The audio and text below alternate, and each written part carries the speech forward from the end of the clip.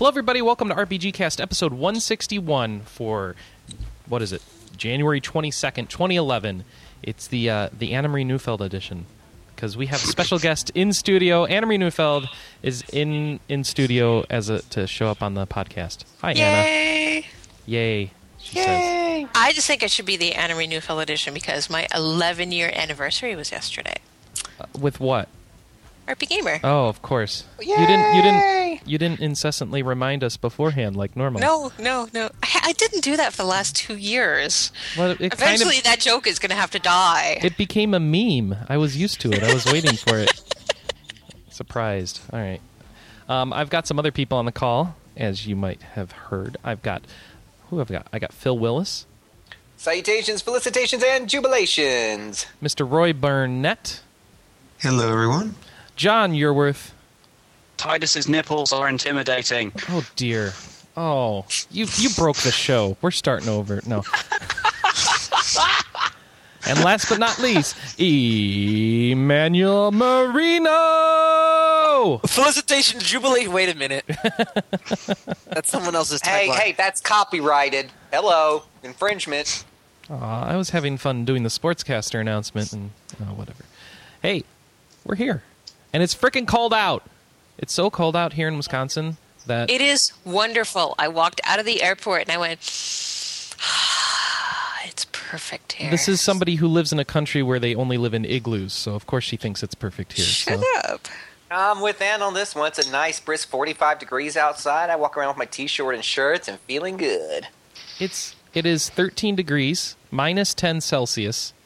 She was telling me how she hates how it only gets down to 5 degrees Celsius in her country. It's like, what the heck?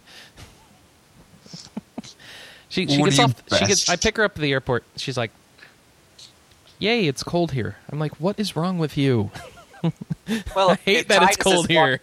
Which is great because even better is he spent like the car ride home complaining about how his house just wouldn't warm up and how he'd been cold for the last couple of days, and he gives me this comforter to sleep under. And I wake up at 4 a.m. and the comforter's on the floor, and I'm in like a tank top and boxer shorts, going, "I'm so hot in here." Yeah, it's fun stuff. If Tidus is walking around with you all outside, that would explain the whole nipple comment earlier. I think you're right. Yeah. Oh, fun stuff. So, we've got a show for you today. Again, it's not a lot of news this week, which is very sad, but we got some feedback. So, jumping right into that, Solo on our message forum said, the solution... We were talking about Oblivion and how its leveling system is really almost as confusing to figure out as how to resubscribe to Final Fantasy XI. And so we were trying to figure out how to fix that. And the solution apparently was twofold, he says. Step one, and I'm assuming it's a him, it could be a girl, Solo... Actually, it's probably a cup, right? Solo is a cup brand. So, Solo Disposable Cup says, Step 1, play on PC, use a leveling overhaul mod. Overhaul mod. I can't even talk today. It's too cold. If that fails, use Step 2, break the game in a different way. I used Chameleon. There's a whole page on the wiki on 100% Chameleon, which I ended up going through most of the game using. No one can ever see you. Ever. The entire game becomes hilarious. Oh, that sounds like a lot of fun. Let me tell you. You know, during the day, my daytime job is I'm an accountant and I do all kinds of spreadsheets for this company that does billions of dollars of business, blah, blah, blah, blah, blah. Let me tell you what, Cornell University couldn't teach me Oblivion's leveling system. It's so complicated. So I totally agree with this guy. Go find yourself a normal XP leveling mod, put it on PC. The Chameleon thing, that's pretty darn funny, too. Does Cornell actually have a course on Oblivion leveling? Well, they should. I think they really should. Were you doing bad in it? You had to switch it to audit? I took a major in accounting and a minor in Oblivion leveling. In Elder Scrolls mechanics. Yeah. Yikes. Mandy, you said you were going to try this out, did you? I had to get through Dead Space quickly before everyone spoils it on Monday or Tuesday. Oh, that's a good point. I should do that too. I probably won't, though. Because I feel like at this point, people are going to feel like Dead Space 1 is a fair game since Dead Space 2, since it was 3 years ago and Dead Space 2 just came out. Yep. Even just last week, I had to avoid BioShock spoilers, so I need to play like these games because it keeps happening. Just keeps happening. Again and again and again. What All did we right. spoil again? I can't remember. What did we spoil? I don't know. All right. Something that's not going to spoil is this fresh new voicemail message that comes in from Draconis. Let's give it a listen. Hey, this is Draconis. I'm wondering, since Duke Nukem Forever is finally getting a release date on May 3rd, does that mean that the world's going to be ending? Some of you guys said they'd stop working for you if Duke Nukem ever came out. Is that going to happen? Later. Okay, so translation, what in the world did he just say? I don't know. Something to do with Duke Nukem Forever. Yeah, know, so like a lot of it. is the world going to end now that Duke Nukem Forever has a release date? That's the question, because everyone said it would. Duke Nukem Forever causes catastrophic earthquakes and meteor impacts, and what else? Well, we all said the world would end before Duke Nukem Forever came out, right? That was the general feeling of everybody. There's a caveat. Yeah? It was sold to somebody else. So it's okay. a brand new So, game. May 3rd, 2011, end of the world. Good luck.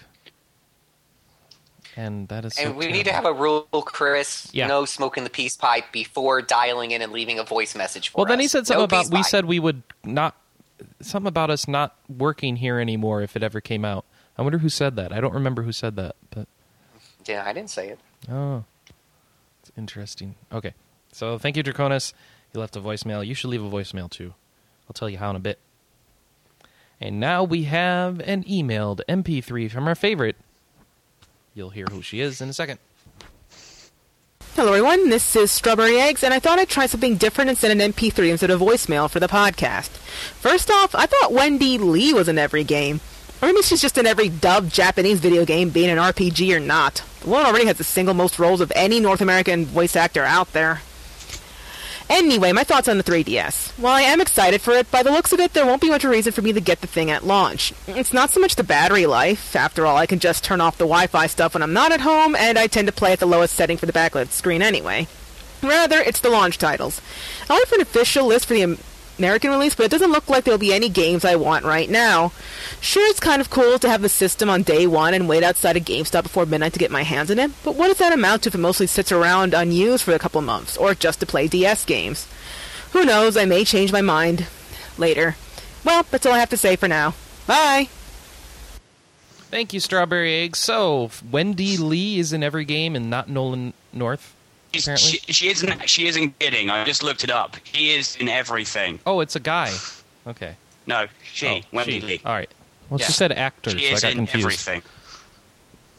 Yeah, but she's not Nolan North. I mean, come on. I mean, it's Nolan North. Nolan North. Who talk? Come on. Does Wendy Lee have a game where she talks to herself as other characters? Yes. Does Wendy Lee have a half tuck in two separate games?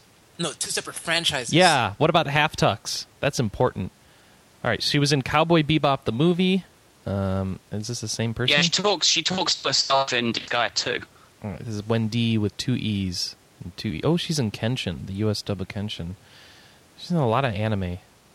Well, the one person that's in a lot of anime and Japanese video games a lot is Johnny Young Bosch, too. Also an ex-Power Rangers actor. She does the U.S. voice of Uyorichi.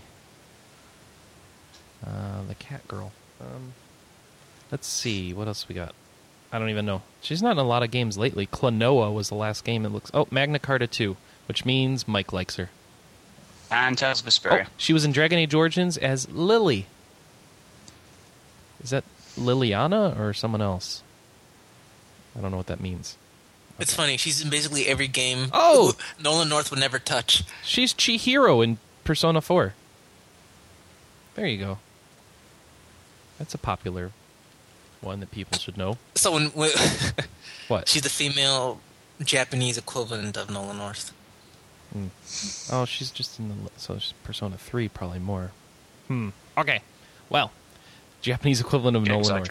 North. Well, but she's No, I American. meant like if you look at these games, they're all Japanese games. That's what I meant. Ah, okay. Well, because she does a lot of anime, so that probably is why. Man, I wouldn't play half of these games that she's in. I would, actually. At least half. Really, you want to play some more Dynasty Warriors 4 through 6 and Well, all of its no. various But Dragon expansions? Age Origins and Persona, I mean, come on. Those are good. Fine, I'll give you Dragon Age.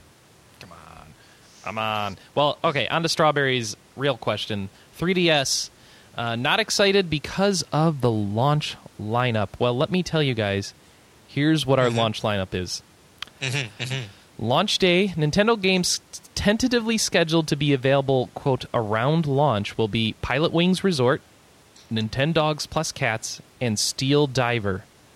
I don't know what that is. Wait, Pilot Wings Resort at launch? Really? Around launch. All right, because I didn't think it was coming for launch at all. Well, they don't have like an official launch list. Around launch could be like June. You know? The following third-party games are scheduled to be launched either on launch day or in the following weeks. Dead or Alive Dimensions, Pro Evo Soccer 2011 3D, Madden NFL Football, Super Street Fighter 4 3D, Resident Evil The Mercenaries 3D, Asphalt 3D, Combat of Giants Dinosaurs 3D, what the hell is that? Ridge Racer 3D, and Lego Star Wars 3 The Clone Wars. Isn't there a dinosaurs game? That's what I'm looking forward to. That's what I said. Combat of Giants Dinosaurs 3D. That's like dinosaur cockfighting. You know, that's awesome. Just big, huge beasts fighting each other from putting money down. And the next generation's Michael Vick. Awesome. So apparently, like, it's going to be like 30 titles released between now until June, and 23 DS games from now until E3, right? Apparently. Well, from the launch until E3. And then they'll reveal all the good games, I guess. Yeah, I could see that. I mean, really, I could see how there's not... If you're not into...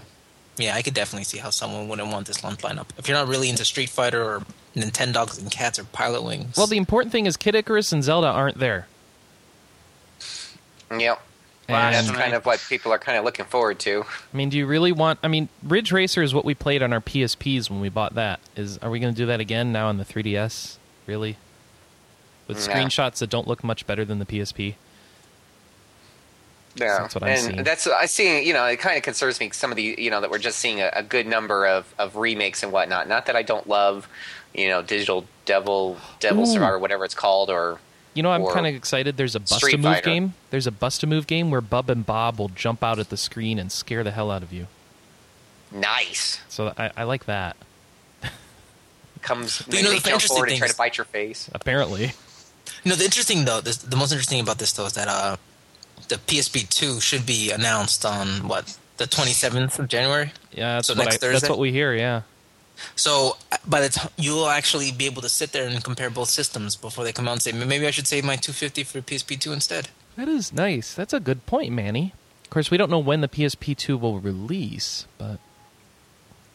Hey, $250 in your pocket's $250 in your pocket. Yeah, you're right. You're right. All right. And I'm going to say, all right, because it's time to move on. Oh, I should tell you how to leave our feedback. So if you want to leave a message like these fine people did, go to board.rpgamer.com, find the latest updates forum, and leave a message in the podcast thread. We'd love to hear from you there. You can also email us at podcast@rpgamer.com. You can also send an MP3 to that address, and that would work too. And finally, you can leave us a voicemail at 608-729-4098, and we'll play it right in the air like you heard today. Thanks. All right, so moving on, it's time for news. News. So the big news this week was the 3DS info, and so we kind of covered that. That means I've got a bunch of boring stuff to tell you. Oh, except for one thing. Square Enix blew up and announced like a bazillion things. So, you know Final Fantasy 13? Yeah, they're making a sequel, Final Fantasy 13-2. They're going 10-2 style. We didn't get a 12-2, but we're getting a 13-2. First announcement, Lightning's going to be apparently a main character. Like main character, like no question. And it'll be on PS3 and 360 later this year. And that's all we know. It really is all we know. She appears with some feathers and some armor in a really weird trailer that tells you absolutely nothing about the game or its gameplay.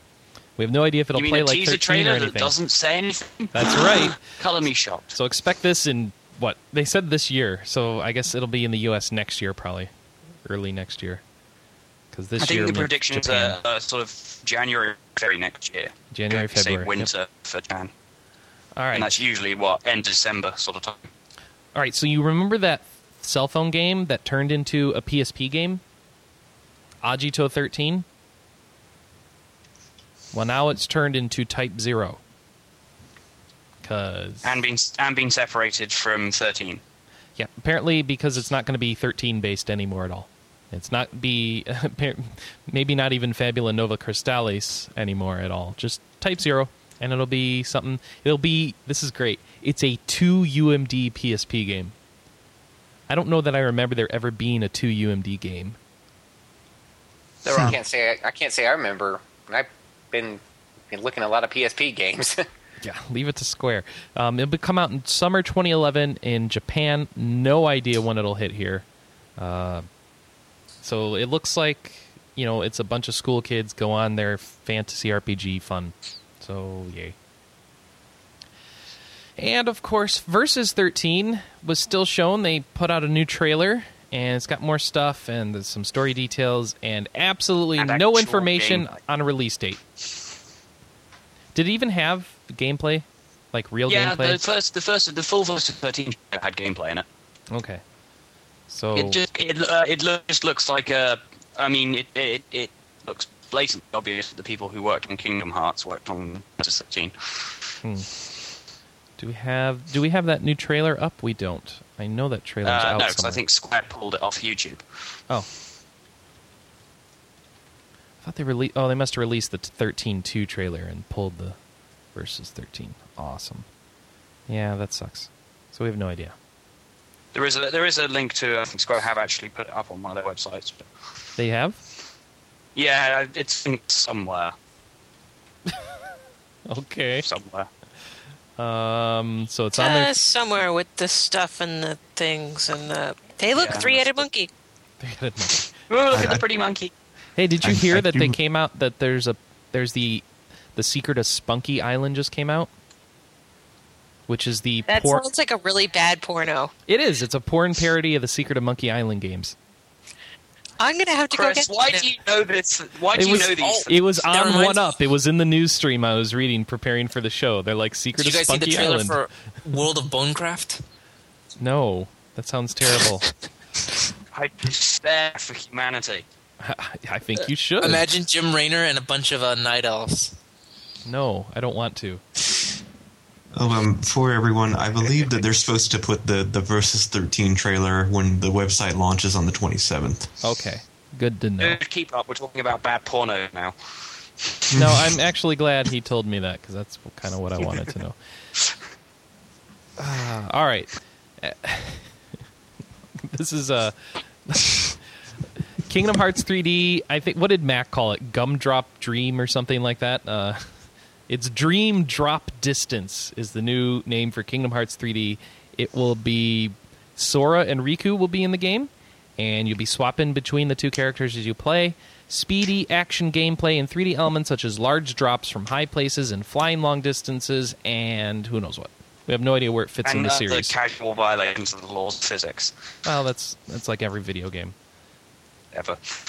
And, of course, our favorite, Final Fantasy Dissidia Duodecim was talked about plenty at the event. They said Prish from Final Fantasy XI will be in the game. That's Prishe, if you don't know who she is. Gilgamesh will be in the game from Final Fantasy V, but he's going to be a bad guy. He's a bad guy. Final Fantasy... He was a bad guy in Final Fantasy V. And sure, then he was awesome. good. He was still a bad guy. Yeah, well... Square Enix revealed a 300... was Gilgamesh in 4? I can't even remember which game. He's probably in both. No, his experience was in 5. He shows up in multiple games. He does. So this is the one from 5. The one from 5, which is also technically the one from 9, also the one from 12. Okay. I can't remember. Yeah. Well, whatever. So Gilgamesh does his thing. I thought he was good in 5 at some point. I can't remember anymore. It's been a long time since I played. So, and then we have what else did we find out?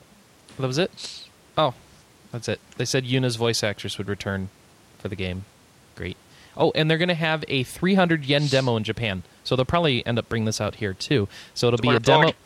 Say what? The demo's already out in Japan. Oh, it's already out in Japan, but they'll probably put it out here eventually. They've registered the trademarks for it. They just haven't actually stuffed it on the PSN store yet. It is a paid demo. It lets you try out the story mode and the arcade mode.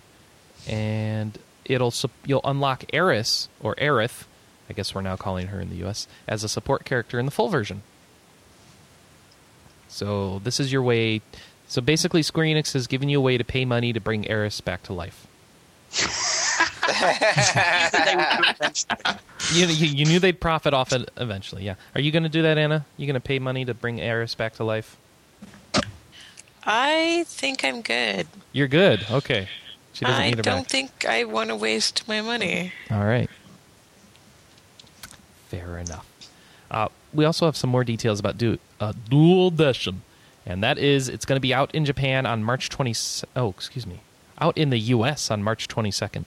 When's it out in Japan then? Is it already out? March 3rd, I believe. No, the first week of March, yeah.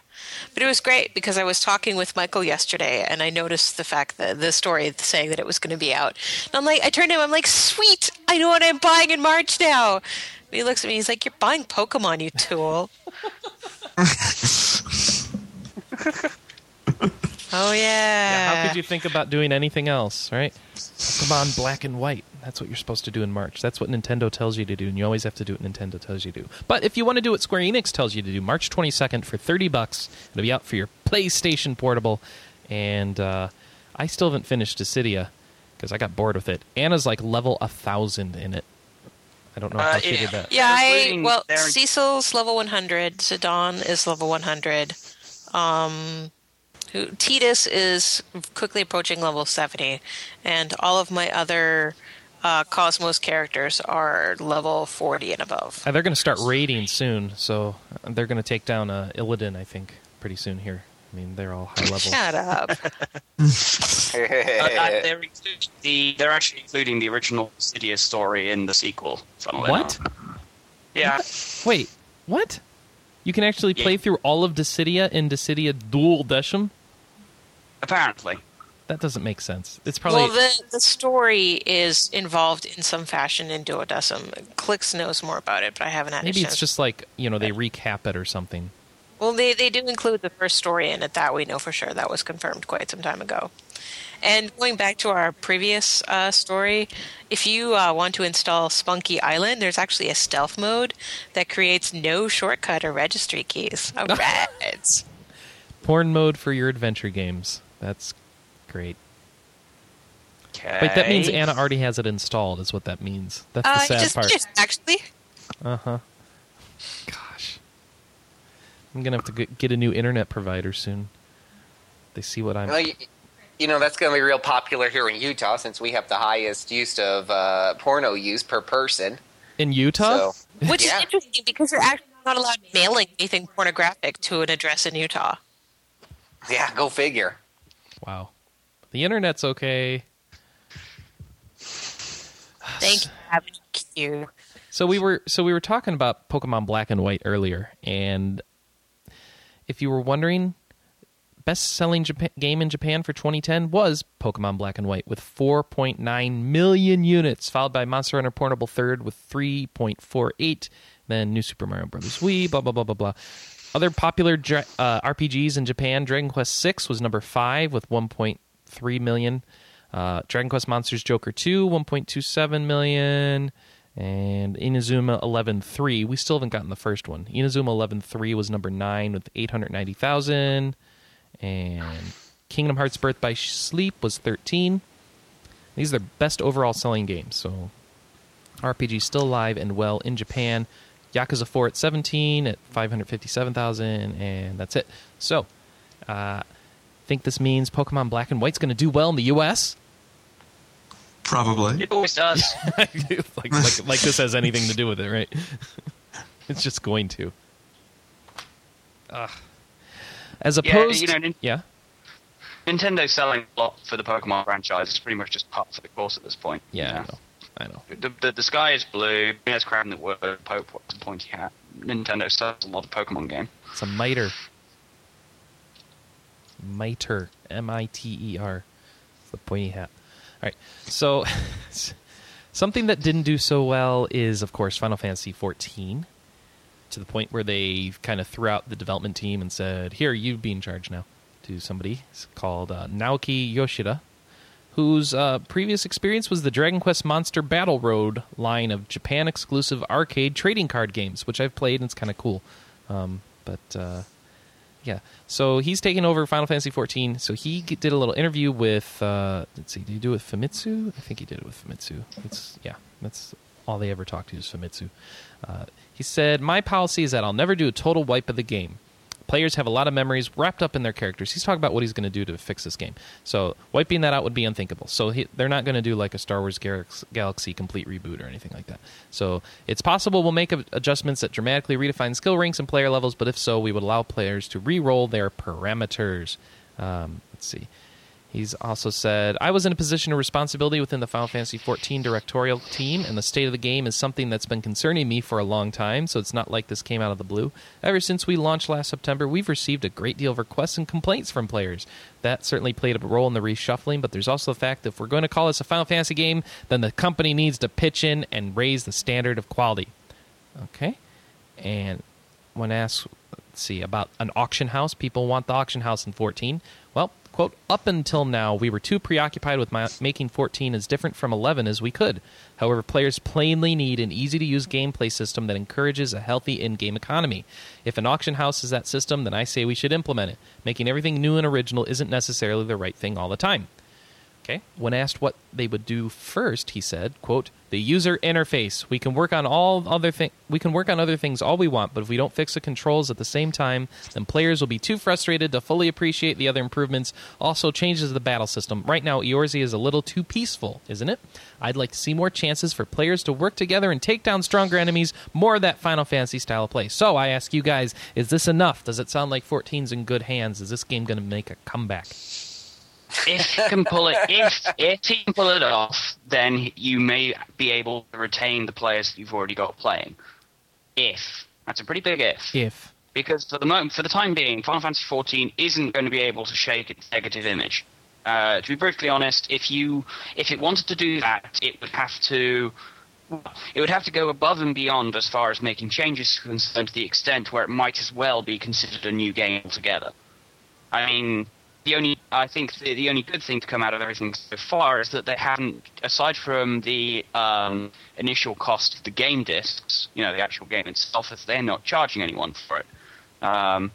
Whereas my experience in playing MMOs in the past is companies seem perfectly willing to make improvements to games which had shaky launches, but making sure that they're still taking your money. Like, Star Trek Online. Ugh. A little bitter. It just could have been so much better. Manny, are you going to jump into 14 as soon as this gets cleared up? Oh, apparently he's already jumped in. He jumped off a cliff, apparently. Manny! Well, I don't usually try MMOs that I don't play anymore after major content has been released for them. It's like why I went back to playing Cataclysm when it came out. But, if the changes aren't significant, it's probably not going to keep me around for long. So. Okay. I'm worried about Manny now. We got to go rescue him. We need to mount up a party. What's up? Oh, you are there. Well, I tossed it to you. You weren't here. Oh, I'm sorry. I was watching What Would You Do? And some guy was assaulting an interracial couple and wanted to see if people would step in. Why are you watching TV during the podcast? It's the worst show on television. You're watching the worst show on television is more entertaining than RPGCast. That's what he's saying right there. I'm sorry. I heard Final Fantasy 14 and I just said, I'm going to see what would you do was like Thanks. Well, I was trying to figure out if after all the stuff I read, if you thought Final Fantasy 14 was in good hands and you would ever consider trying it out. But apparently the answer to that is just never no. When you're going to pay me. Absolutely not. Okay. How you? I think they've done some pretty immeasurable harm to whatever reputation they had and whatnot. I mean, they definitely had a good fan player base with Final Fantasy 11, and there was definitely some reasons for even people like me who were outside to keep an eye on 14. But there's just so many things wrong with 14, and it'll take them so long to fix it that by the time they finally get it all done and implemented, this is going to be so far down people's list and off their radar, it's not even funny. Or let me give you a real answer then. I mean, I know I'll give you the funny, silly answer, but like I hear what you're saying, Phil, and it's absolutely true. I mean, why would I pay $15 a month to play a game that needs to get fixed and I have to wait I mean, why can't I just play WoW now? All of my friends are there. It works now. It's getting better all the time. Why wouldn't I just stay there? And that's the thing. While Final Fantasy XIV is trying to catch up, WoW is just pulling further and further ahead with its sheer number of improvements, content, and whatnot. I mean, why? Seriously, all of you guys are there? I just go play with you guys. I'm already paying money every month. Why go pay money every month to another game that barely works? And even if it doesn't work 6 months from now... The point I was making was they're not charging you any money. You're not paying $15 a month while well, they the fix idea it. is once they fix it, they will, right? Which will probably coincide with the heavily delayed PS3 version. Yeah. So I'm asking at that point if people would consider playing it, but man, by that point I'm thinking about the next WoW expansion. I would. Whatever. All right, so Anna's in. Maybe by the time they get it all fixed and stuff, maybe they'll just flip to a microtransaction model. I would try it if it was free to play. I'd try it out. I mean, if it's free to play, it is right now. You mean free to play broken? Yeah, I won't waste. Even if it's free, I'm not going to waste my time on something that's clearly, broken. But let's just say they get it all working and people are really starting to enjoy the game. I might download and jump into it if it was some sort of free to play model with maybe some microtransactions supporting it. I've done that before. But paying for the product $50 up front or $30 or whatever price it's at plus $15 a month, even after they've kind of dusted it off and cleaned it up a little bit and whatnot, no, I'm already paying that. Like Mandy said, I'm already paying the $15 a month for WoW. I'm already into it, and it's already light years ahead of anything else that's coming out. I mean, since you brought that up, Phil, can I throw that all out to you? How much room in your wallets do you have for multiple MMOs? I mean, is that something? Yeah, I'm open to it because I actually am usually got a second MMO on the back burner that I'm usually playing with some friend on the side. Like right now, it's City of Heroes, and I've got a couple of free to plays like Guild Wars. Yeah, City of Heroes. Yeah, Sorry, little plug now. David. I mean, I don't play it a ton, but usually it's just for one friend. He'll jump online. He'll be like, "Hey," so I keep the subscription for him. So I do have some wiggle room in my wallet. But with that being said, I really couldn't see. Dumping City of Heroes to try out Final Fantasy, to make that, to make it my second, game for a while, because there's just not enough in and of itself to drag it in. Even if they get it polished up and cleaned up a bit, it's so far behind, the other MMOs right now. It's not even funny. All right, so how about? Oh, yeah, that goes for all of you too, then, or I know you, Chris, would probably sign up for everything, right? I try a lot of things. I don't know. I'll probably try it just because Michael will be excited to give it a shot at some point. But we like to play those games together. But other than that, I really kind of am not excited at all about 14 anymore. I don't think it really is going to come back, and I don't think it'll be something worth playing. Maybe I'm just too cynical, but I think it's dead. What about DC Universe? Anybody playing that? That was like the latest MMO. I've been I did waiting... I actually dropped money on DC Universe about 2 hours ago. I don't know if I'm going to regret it at all yet. It's still downloading. A lot of people like that. I want to try it out. I was kind of hoping to get like a press account or something because... it's funny. I listened to the latest Giant Bomb, and everything that Jeff Gerstmann said made that thing sound like a travesty.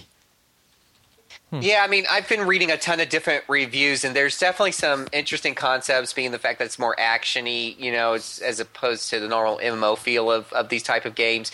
And that kind of is appealing to me. I'm a big fan of comic books, so even though the cutscenes are kind of short and sweet, I'd be interested in it for that. But I don't see enough interesting stuff there. There's too much that's still the same old, the fetch quests, a lot of the dungeons or whatever you call them, the adventures or alerts, seem to be pretty much a lot of the same old, and they seem to be light years behind, where WoW's at with some of its more dynamic quest and phasing and whatnot. So I don't see enough there for me to want to go out and plunker, $50. I could see myself maybe picking it up on a Steam Super Sale and giving it a run, but not paying 50 plus 15 right now, no. Yeah, I don't know. So, John, let us know next week, yeah? Yeah. I think that's how it's going to be. Of course, that's unless my copy of Tales of Grace's F shows up next week, at which point I will be talking about that for 3 hours. So, Yay, Tails!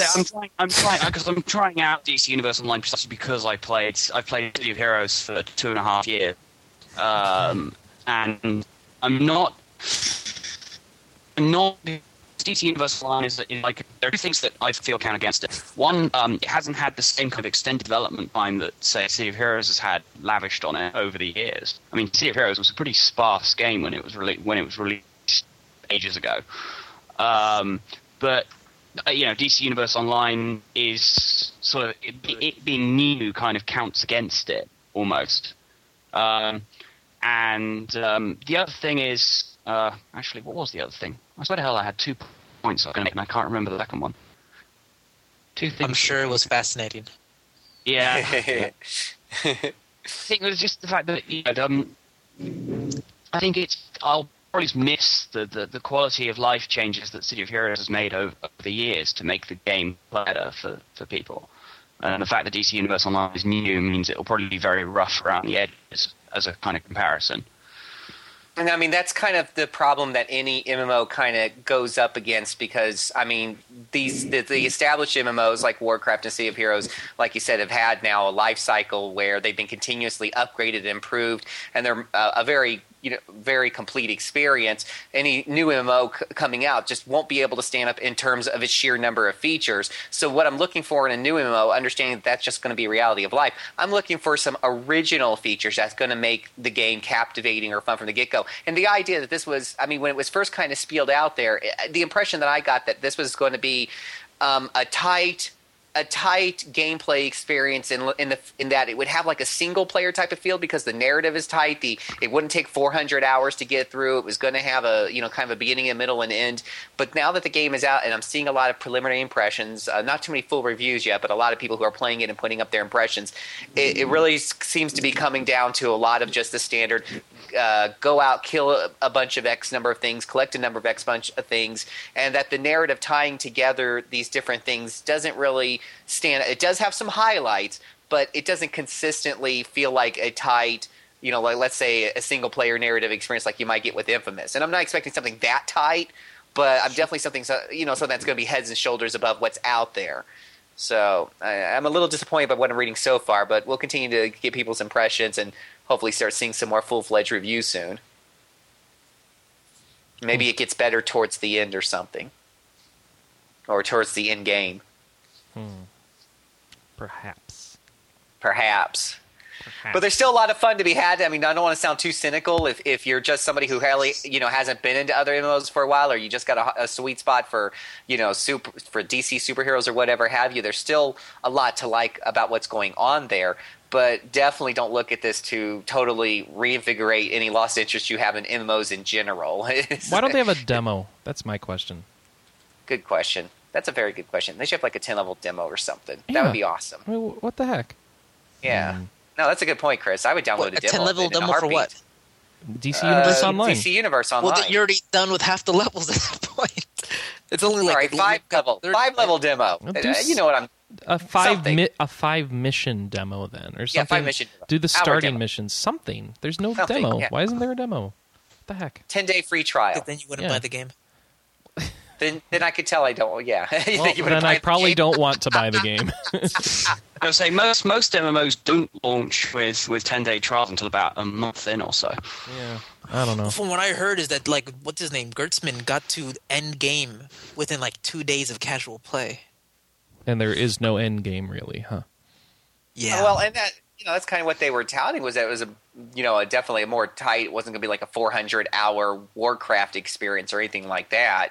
But you're still paying I that guess monthly fee, right? Yeah, and I guess that's what's disappointing is that, number one, that trip to the high end doesn't have – I mean, if it's only going to be a 20 or 40 or 60-hour experience or however much that time, you really expect a much tighter narrative with a lot of voice acting, a lot of scripting, a lot of stuff that really draws you into the universe and the experience. And you get that with some of – like playing the Worgen in World of Warcraft, you're now getting that in the first 15 levels. It's not something you can carry throughout 400 hours. Warcraft gives it to you in chunks here and there throughout Cataclysm, you kind of expect DC Universe to kind of be that whole experience from beginning to end. But then, yeah, you have a good point. How do you keep people subscribing? And that's where they would have to have a really good, in-game, either some really tight PvPing, some sort of DC version of the Battlegrounds, maybe some sort of rating where you can continuously make your character stronger. And apparently that, I haven't seen enough people get that far yet to really see whether that's solid. But the people who have jumped into PvP are pretty much saying, like just about every other MMO, it's not really feeling balanced just yet, which is understandable. But when you have a game that's only going to be 30 or 40 hours, you really needed that to be tight coming out of the gate. Yeah, you do. AKA StarCraft, 30-hour campaign, but the PvP is tight out the gate. Yeah, that's true. We should totally all sign up for World of StarCraft. Wait a minute. We should play more World of Warcraft, which is, it's a good game for the whole family. Unlike Artunelica Koga, Nell of RCL, which has been rated as M for mature. So it's gotten... Hook me up. The previous Artunelico games got a teen rating because of suggested themes, partial nudity, and language. This got an M rating because battles are accompanied by punches, kicks, colorful light effects, and loud cries of pain. Enemies collapse or disappear in brief flashes of light when defeated. Some power moves cause... How is that bad? Some power moves cause female characters' clothes to vanish in layers. The characters are often depicted holding or covering their breasts, wearing only underwear, or standing behind strips of light that obscure their genitals. So... I think it's just a case of just abandoning the subtext. I guess. So the next Artunelico takes it to the next level. If you're going to get an M rating, why even bother with the strategically placed beams of light? Because that would be, if they got rid of those, it would be AO. See, they sell M. Where does M able to be sold as opposed to AO? M is able to be sold everywhere. AO is able to be sold pretty much nowhere. Okay. All the retailers have made commitments that AO games will not be sold on their shelves because I don't know why. They decided that was better for them. It's kind of weird. I remember Xenogears had nudity, but you couldn't see any genitals or anything because it was nothing was drawn where they would be. And that was that before the ESRB had ratings? Probably not. So I'm wondering, how would that fly today? Would that be an M because there are no genitals drawn there, or would it be AO because it's the genital area? What does that mean? I don't know. Maybe. Well, considering this, I'm making an assumption here, but considering the stuff that probably gets broadcast on the American channels that do show animated series, yeah. Doesn't seem like much. Really. I don't know that there are that many channels that show those particular anime. I'm not referring to those. Oh. I agree. Okay. To those. No, not hentai. I'm talking anime that has nudity, because there's regular anime that has some level of nudity as well. Are you talking about those bathtub poofy kind of animes? No. I don't know what those are. I don't want to know what those are. I want to talk about Jacandia, the Timeless Lands. Now that was a segue. Yeah. Which is a playable demo up on the PlayStation Network for the game, Jacandia and the Timeless Land. And it's an RPG that lets you travel through dungeons and set your own time limits. And has anyone even heard of this game? Because we have this demo announcement. I'm I don't know anything about this game. Yeah, I've heard of it. It looks really bad. It looks 16-bit style or something, or some combo between 16 and 8-bit. Who's making it? Jacandia? Anyone? Jacandia, being developed by Opus Studio for the PSP, published by Idea Factory. Never even heard of Opus. It's a spiritual sequel to Half Minute Hero, apparently. I don't know how that works, because I thought Half Minute Hero had an actual sequel coming. It does. So, Hyperdimension Neptune will be premium? If you want to skip ahead, yeah, but...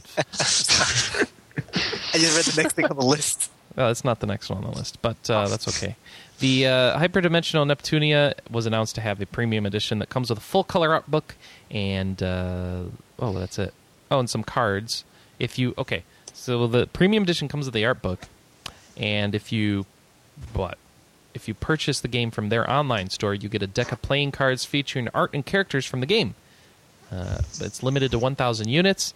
The game has been rated T by the ESRB. It's $59.99 and comes out on February 15th. So, are any of you going to pick up Hyperdimensional Neptunia, the game where the consoles are personified as beautiful women and battle each other? Oh. No, apparently not. Well, no one cares. I've seen a few reviews for it, and they've all been really bad. Man, I just jumped from one bad thing to another. I feel that's terrible. too bad. No, that's okay. We're talking like 4 out of 10s and whatnot. I've got some good things coming up for you. How do you like, Paper Mario 3D and The Legend of Zelda Ocarina of Time? Oh, I love it. Good, because that's weird. What is that? Oh, my PSP is dead. I can't download the Jacandia demo.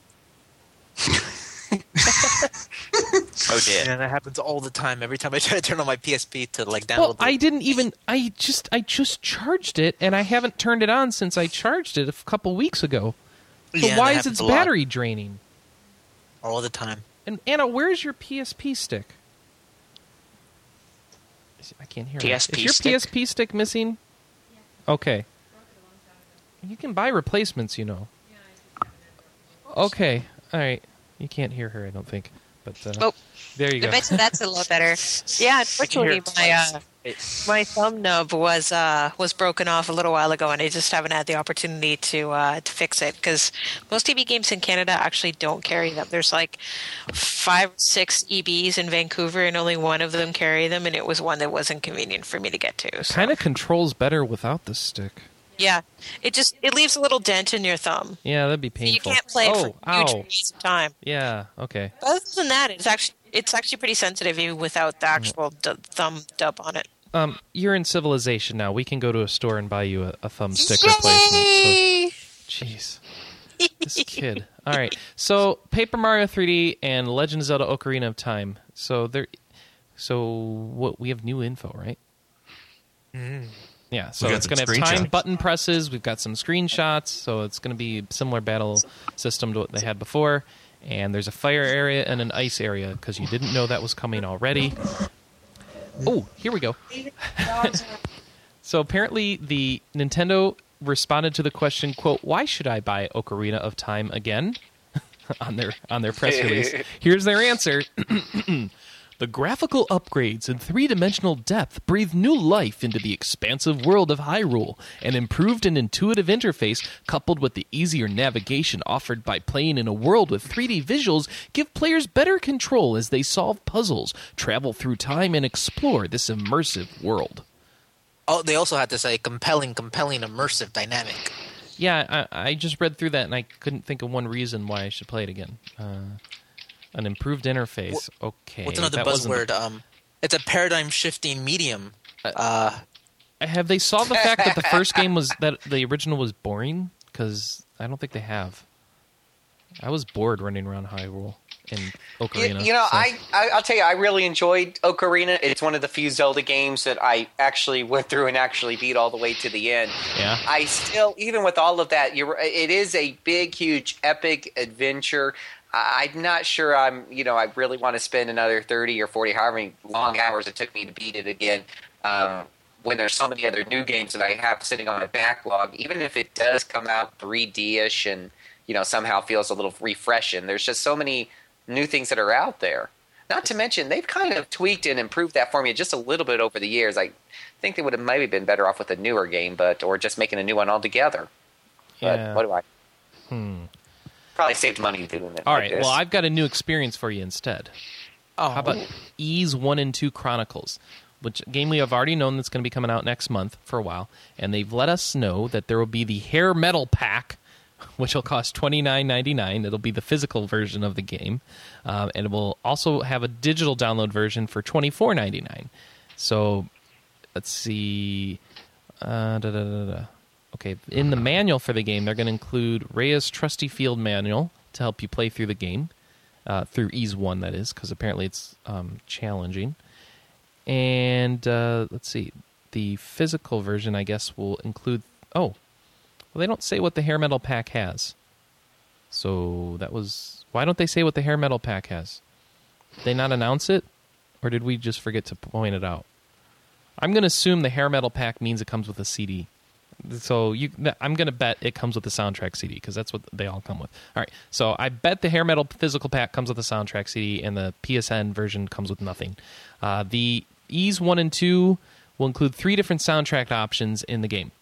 So this, I assume, is for both versions. The players can switch between these soundtracks at any time during the gameplay. So your options are a newly arranged soundtrack with live instrumentation, hair metal, the synth soundtrack from the 2001 Japanese PC release, and the original tracks from the 1987 and 88 releases of the games.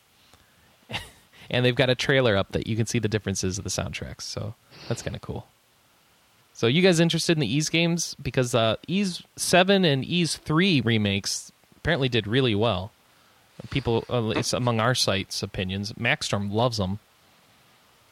Yeah, just everybody I've talked to who's played these games. I unfortunately haven't had the opportunity, but everyone who I've talked to who's played these games have really, really enjoyed them. So I personally am looking forward to this.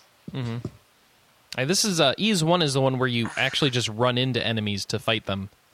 Yeah, and it's kind of refreshing. I mean, just like 30 or Half Minute Hero was. I mean, in a world where a lot of the RPGs we buy are these sweeping epics that take 100 hours to beat, or doing a one quest line in World of Warcraft takes me 10 hours. It's refreshing to have something in the palm of your hand that moves a lot faster. It just feels, even though this comes from the Ys goes all the way back to the 80s. This actually feels very refreshing. Yeah, that's pretty cool. I got to figure out which soundtrack mode to listen to them on. It's kind of hard. Because I like I like synth, but I like live hair metal, so I don't know what'll be best. Okay, here's a game for everybody else then. Is that it? Only Phil's interested in Ys 1 and 2? Really? Wow. Guess so. Manny, Roy, and John are completely silent. Oh, and Anna. Oh, wow. Okay. I've never played any of the Ys games. I don't really have any. Well, this is where to start, right? It is. If it comes out. The nice thing about the Ys games, I suppose, is that they don't really.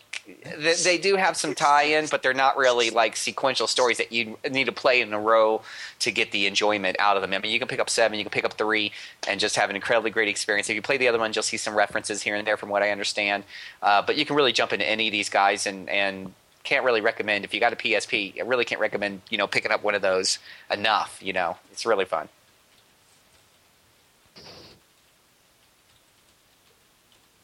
Huh. All right. Well, chat room's all pro Ys, it looks like. So, Funetman, Zenislev, and Sir Erdrick are all like, get Ys games. So get them. Oh, that's like my favorite Vanzard from Mission 4. Oh? I mean, from Mission 3, Zenislev. Oh, okay. Hey, good for that. Good on that guy. Maybe you'll be able to mod your favorite mission into your favorite mech into the Elder Scrolls V Skyrim, because it was just announced Chris, that was moddable. That was a stretch. I think it'd be awesome. Don't you think? A front mission mech in an Elder Scrolls game? Who needs Chris, the chameleon skill? You just blow up everybody. I can tell you the first 2 mods that will be made right now. Yeah. One is going to be a lightsaber, and the second is going to be Chuck Norris. No nudity mod?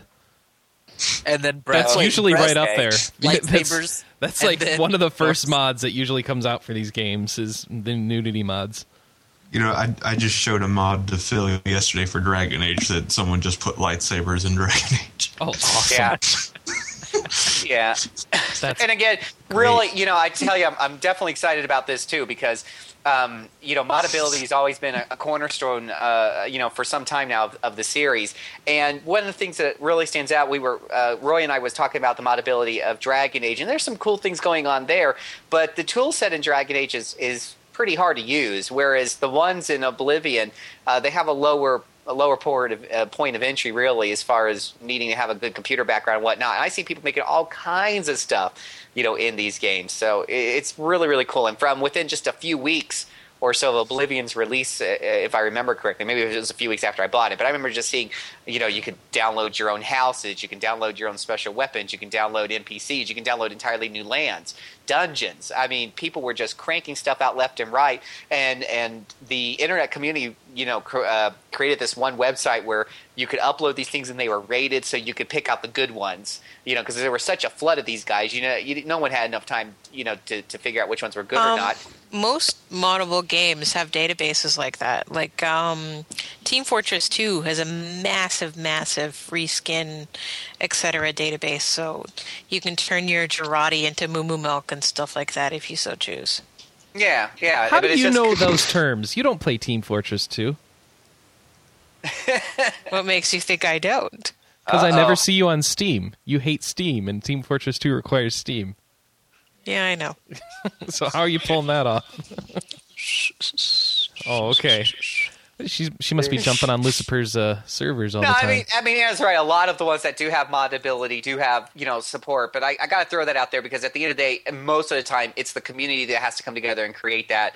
It's not something inherently supported by the people making the game as far as having a database where you can do user rating and feedback and stuff. True. So, I mean, it always gets me excited when I see the community pulling together these big projects, even if it happens, a lot. Right. But yep. All right. So, cool. Roy, I have to ask you a question. When's our last Dragon Age mod article coming? Probably when I finish editing this cast. Oh, okay. That comes first. I'll hopefully be done with that by the end of the day. Putting up the first. You should tell people plug the RPG Sanctum was recorded. You're in the middle of editing it, and it'll be up soon, won't it? Yeah, I'll hopefully have it up by tomorrow. Sweet. That sounds cool. I was so sad when I read the rules. I was reading through them. I'm like, wow, I can never be on your podcast. What rules? Which rule didn't you like? No swearing. I have that rule on this podcast. Yeah, you're at the very least willing to bleep the swears if you accidentally make them. Yeah, his rules are like, if you can't hold your mouth, don't come on, because I'm not spending 2 minutes bleeping out every swear. And I'm like, oh, I'm out. The ironic thing is that I'm the only one that swore on the first episode, so I had to bleep myself. Yeah, Anna, you don't... Yeah, all right. I think it'd be okay. He's got to learn how to edit. Got to help teach him. Let's take just a quick second. Yeah, but I mean, there's a difference between teaching him how to edit and, shoving him into the deep end of the pool with no flotation device. Anna, come into the light. Come into the... I'm sorry, Poltergeist reference. Phil knows what I'm talking about, because I can hear you coming from two locations at once. Yeah. Oh, well, my other option is to, go sit in the corner of the kitchen, so... Go to the corner! No, I'm sorry. Come back. Let's just take a teeny tiny second to explain exactly what Sanctum is for people who don't actually know. What is it, Roy? The RPG Sanctum, it's a topical roundtable podcast, brand new. We just recorded the first episode 2 days ago. It turned the first one, I was hoping to only make it an hour and a half, but it ended up being 3 hours long. What? Is that including all the stops? Well, I have to edit out the technical issues, but... All right. What was the first one about? The first one was we did where we think where the whole RPG genre as a whole is going, and where we thought it sits, and we even had Robert Boyd, the head developer of Z-Boyd Games, on as a special guest. I want him to come back on the show here and talk about the Cthulhu game he made. Well, if you're gonna try and get him to reveal anything of spill his guts on the next game, he won't say anything. I already tried. No, I want to hear about his awesome efforts to get to raise funds for the PC version of it. Yeah, actually, that's something we should talk about. So, we Robert, did we did an indie segment on the last part of the show, and it pretty much turned into Robert Q&A for an hour. Oh, nice. And people who are interested in exactly what you were just talking about, the PC effort, fundraising effort, will find some... I'm not going to say anything exactly what he said here, because I want you to go and listen to RPG Sanctum, and he actually does divulge some very interesting tidbits there. So, Anna, briefly, because we're running low on time, Kickstarter, where do you go on Kickstarter to do that thing for him? Well, if you go to Kickstarter and basically search for Cthulhu Saves the World, you'll find a project called Cthulhu Saves the World Enhanced Version for PC and Xbox 360. Now, he was actually just hoping he would get to 3,000 because 3,000 was the absolute bare minimum he needed to put the features back in the game that he'd unfortunately had to take out. And at this point, he is 5 days into the campaign, and he's raised $4,500. Yeah, actually, just search for Saves the World, because Cthulhu's hard to spell right. But I backed that project, Anna backed that project, a lot of other people. Tycho from Penny Arcade is the only one who's pledged $750 or more. That's funny. Holy cow. Which means he will be a town person in the game. If you pledge, I thought about that. I wanted to be a town person, but $750 is a bit much. That's like investment level funding, and there's no return on investment here. You're just getting a town person in the game. So whatever. There's 2 people that have pledged $250 or more. And every level has a prize, and then every prize that comes before it. So, for example, if you pledge $10 or more, you get 3 special chip tunes. If you pledge $24 or more, you'll get the PC version of the game when it's ready and the chip tunes. If you get pledged $25 or more, you get credits in the game, a copy of the PC version, and the chip tunes. I don't understand why he made the $24 level. Because he wanted to edit the $25 one, but unfortunately, once you start a project, you're not actually able to edit what's going on. Oh. So he added the $24 one just so that people could realize that, you're actually getting a copy. There's one person who only pledged $24. He needs to up himself to $25. Yeah. So I put in a pledge to get a poster, and so I asked Robert to personalize it for me, and it's going to say, "To pause, thanks for driving us insane." Nice. Because for those who haven't played the game, the character Paws is an alien cat. It's named after me. She's already got a character in the game. She doesn't need to spend $750. Yeah, I don't need to spend $750. I'm already in the game. Thanks, guys. But Paws' special ability is to switch a character or enemy's sanity and sanity stat. Sweet. So I thought that was a particularly fitting That's pretty awesome. epitaph on the poster. So everyone go play that game on your Xbox, by the way. It's like $3 or something. If you don't have a 360 and you're going to play the PC version, go pledge $25. Yeah. It's worth $25. If you're, a cheap bastard and only want to pledge, $3, then just wait till the game's out. And of course, the more money they get over their project goal, the better they can make this. All right, I think it's time for picks. So, Phil, I'm going to ask you to go first. My pick is Pathfinder. Ooh, the pen and paper RPG, right? Yeah, we've been. I've been doing this with a group of 12-year-old boys in the neighborhood. Not to sound like Michael Jackson. Whoa! What are you doing? Let me put a disclaimer. I'm part of the Big Brother Little Brother program, so I have a couple little brothers. They come over, and we teach them how to be men by playing Pathfinder. Okay. Yeah, does that work? It does. It's interesting because, you got a bunch of 12-year-old kids who, love to play PlayStation, are pretty selfish and whatnot, and you give them Pathfinder, and it actually does a very good job of pulling them away from the PlayStation. They really, really enjoy the experience, engages their imagination, and they started out, and they still are to some degree very, very selfish, but that doesn't get you too far, especially when you spend 5 minutes arguing over one piece of gear. So they're starting to learn a little bit more how to work together as a team. And hopefully that'll continue to go on as we go through it. But Pathfinder, for those who don't know, is basically your natural extension of the old 3.5 D&D rule set. If you haven't been keeping up with pen and paper for the last 5 years or so, the people who normally make Dungeons & Dragons, when they came out with 4.0, went in an entirely different direction with the series. It's so far out in left field that it's no longer backwards compatible with the older rule sets. So some of the guys who used to work there kind of split off, and they got hired with Paizo or whatever it's called, and they created the Pathfinder role-playing campaign, which has been described as D&D 3.75.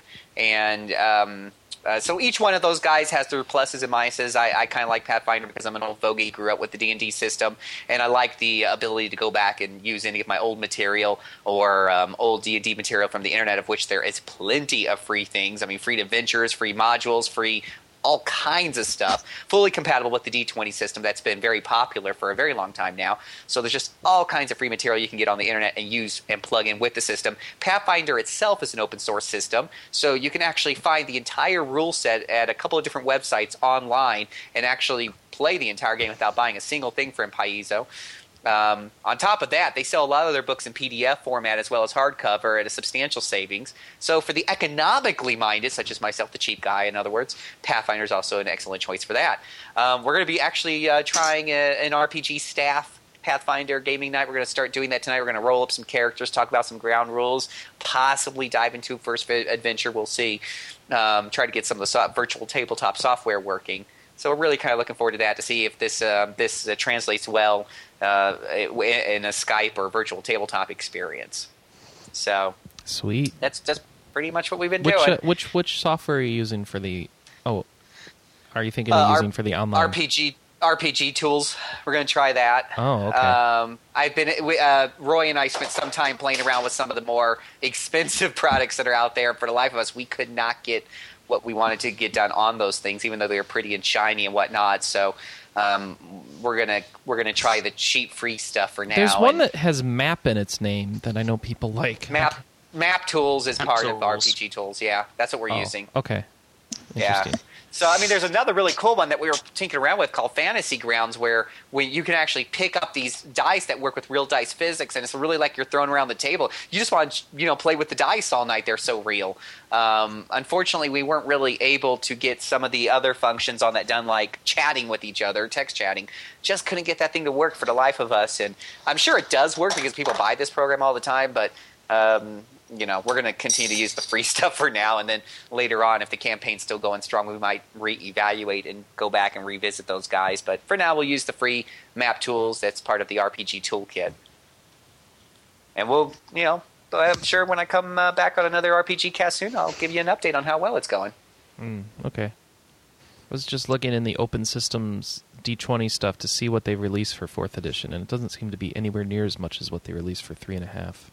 I don't even know that D20 is really that compatible with 4th edition, because 4th edition is just such a radical change from the D&D system. I mean, it really should have. I can agree with a lot of sentiments that are out there that it should have been called an entirely new RPG experience altogether. But of course, they want to keep the D&D name for obvious reasons, because it really does go out in left field. It doesn't feel like a natural progression of the series like 1 to 2 to 3 to 3.5 did. It's really weird. Well, what they have up here is really weird. They don't have all the races and classes and stuff. They've just got a system reference document, whatever that is. Oh, well, weird stuff. So check out Pathfinder, right? Where do people find that? It's on Amazon, right? Buy it on Amazon. You can buy the core rulebook on Amazon. Or you just download it for free, I guess you said. $30. You can buy the PDF for $10. A lot of the rules though are just they're absolutely for free. Just do a Google search for Pathfinder rules online or web site or whatever, and it just comes. There's 2 good websites. One was Pazio's own Pathfinder rule site, and there's another third party, a T20 PSRD or something like that. But it pulls right up in Google, and it's great. Oh, it's great for that's referencing the 3.5. campaigns. The D20 SRD is the 3.5 rules from Wizards of the Coast. Yeah, but this is PSRD, so it's actually tweaked for the Pathfinder, rules. Sweet. And the Pathfinder is just like, if you read through Pathfinder and you're very familiar with 3.5, you are going to notice some substantial differences, but nothing that isn't, it is absolutely totally compatible with 3.5 and the open D20 system. You'll be able to pull any of those campaigns from any of your old D20 books or your D&D 3.5s or 3.0s, and it's going to work just fine. Even 2.0 will work if you just change around some of the stats. Oh, sweet. They let you... Oh, that's funny. You can subscribe to Pathfinder. Mm-hmm. Really there's a subscription program, and if you're part of the subscription program, you basically are going to automatically buy certain books or modules depending on which subscription program you get into, and in doing so, you'll automatically get the PDF version of those files absolutely free of charge. Normally, if you wanted both, you have to buy them both separately. Huh. Neat. All right, so go check that out if you're looking for an alternative to D&D. And Roy, what have you got for a pick for us? I've been playing Dragon Age this week. All right. I'm I actually haven't played much of anything this week. I've spent most of the week getting the Pathfinder thing to work with Phil and getting things getting ready getting things ready for the Sanctum. Oh, that works. All right. What have you got for us then, John? Well, I've actually been preoccupied with the hand-in dates for a lot of my university assignments this week, but I was able to download the Dissidia Duodecim demo when it came out on the Japanese PSN store earlier in the week. So, yeah, I've mostly been playing that. Okay. Well, interestingly, when... for the demo, they've given you access to a sort of small subset of characters, including Lightning and Kane Highwind. However, when you actually play the arcade mode, there are two options. You can either have a sort of easy, like 5 battles in a row, or there's a harder 30 battles in a row. But what's interesting is that most of the game's original cast are actually present, sort of in the game files, as it were. I mean, for example, at the moment, I'm in the middle of a fight against Sephiroth, who is one of the characters who you can play as in the demo. But I've also fought against a number of characters who you don't have access to in the demo. So they are sort of there, but not there. And also, a bunch of the new characters also do show up as assist characters that haven't shown up as playable characters, like Laguna and Van and stuff. All right. And most of the characters you can play as are sporting their third outfits, their new ones. My comment in the intro was actually in reference to the fact Tidus' third outfit that they've given him for Dissidia removes his shirt. I thought it was Tidus. Whatever. Watch me care. Watch you care. All right, so if we have a Japanese PSN account, we could go download that now. I imagine the trademarks are registered for Prologus. They have to give it a different name in both America and Europe. So the English version of the demo will probably come out in a couple of weeks or so. Oh, but you're going to need a Japanese PSN card to buy anything because it's a 300 yen demo, isn't it? It's 300 yen, which is not a lot, really. No, but you still need some sort of Japanese currency. So you need a credit card that's in Japan. Or a number of websites that will buy PSN cards for you. Although they mark them up a bit. Yeah. So like Play Asia. Yeah, I think Play Asia does it. There's another site that I'll use. Cool. I can't remember its name. Well, let me know later if you remember. All right. Manny. Sure. Actually, no. We'll do you last, so I just got your attention. Anna, do you have any picks for us this week? What have I been playing a lot of this week? we have our theme game, our game. Okay, let's try that again. On the forums every year, I guess this is our 3rd year running, we have a different game that we play every month. So this year's theme is old school games, and we had a vote for which games we were playing. And January's is Shining Force. And after realizing that my old copy of Shining Force Game Boy Advance had been stolen and that I didn't want to play the original because the Game Boy Advance version is so much better, I ordered it, and it finally arrived! It arrived the day before I left, so I played that a whole bunch, and I'm on Chapter 2. And I quite like it. No! Yeah! I'm on camera. So I had to bring my almost completely broken DS Lite to play it because my SP is missing its charger at the moment. But I am reminded how much I completely love Shining Force. Oh, right. Chris is loaning me his cool Game Boy Micro. Hang on, I gotta get up to the camera and show people this. Let's see if I can do it without tripping on any cords. Doot. And for those who are listening, it is a very cool Japanese Final Fantasy 1 and 2 Game Boy Micro. Ta-da! It's actually Final Fantasy IV. It just has Final Fantasy 1 and 2 in it right now. Yeah, it's got Cecil and Kane on the front, and you can see the little Final Fantasy logo on the back, and it's so shiny and cool. So I'm going to be stealing that and playing Shining Force on it because it is not broken. So if anybody hasn't played Shining Force, definitely get the Game Boy Advance version. It's got so many improvements. An additional storyline that goes on every chapter. Better pacing in how frequently you receive characters, and you receive better characters a little earlier. And yeah, it's a tactical RPG. It was basically one of the first TRPGs available, and I love it. So that's what I've been playing, and I'm probably going to play it to completion this week, I hope. All right, good pick. Let's see, who else we have? Manny, go for I it. think it's Manny's turn now. I'm hungry. Okay, so I've been playing some Dead Space. Finished that up. Chris, it's $6 on Steam. Go buy it. I already own it on Steam. Oh, I go picked play it up over the Christmas time. Yeah. That's fun. I don't want to talk about it just That's because okay. I figured there might be a few. Well, I mean, like, I don't want to spoil anything for you, but I enjoyed the experience. It was fun. It was pretty short. Got through like maybe 10 hours or so, maybe 2 hours a night. Okay. That's cool. That's pretty much it. All I'm right. a boring guy. What can I say? That's okay. And I will tell you guys, I didn't play Jack this week because I was cleaning my house to make it ready for Anna to come visit. So Sorry. it's okay. I've watched a lot more StarCraft. The GSL seasons are getting near the end, where we've got lots of the finals are about to start this weekend. Yay! Jinro won! Woohoo! Go Jinro! Jinro! Gorilla Jinro. Yeah. All right. Anna just cheered for Korean alcohol. I love it. Because that's what that means. All right.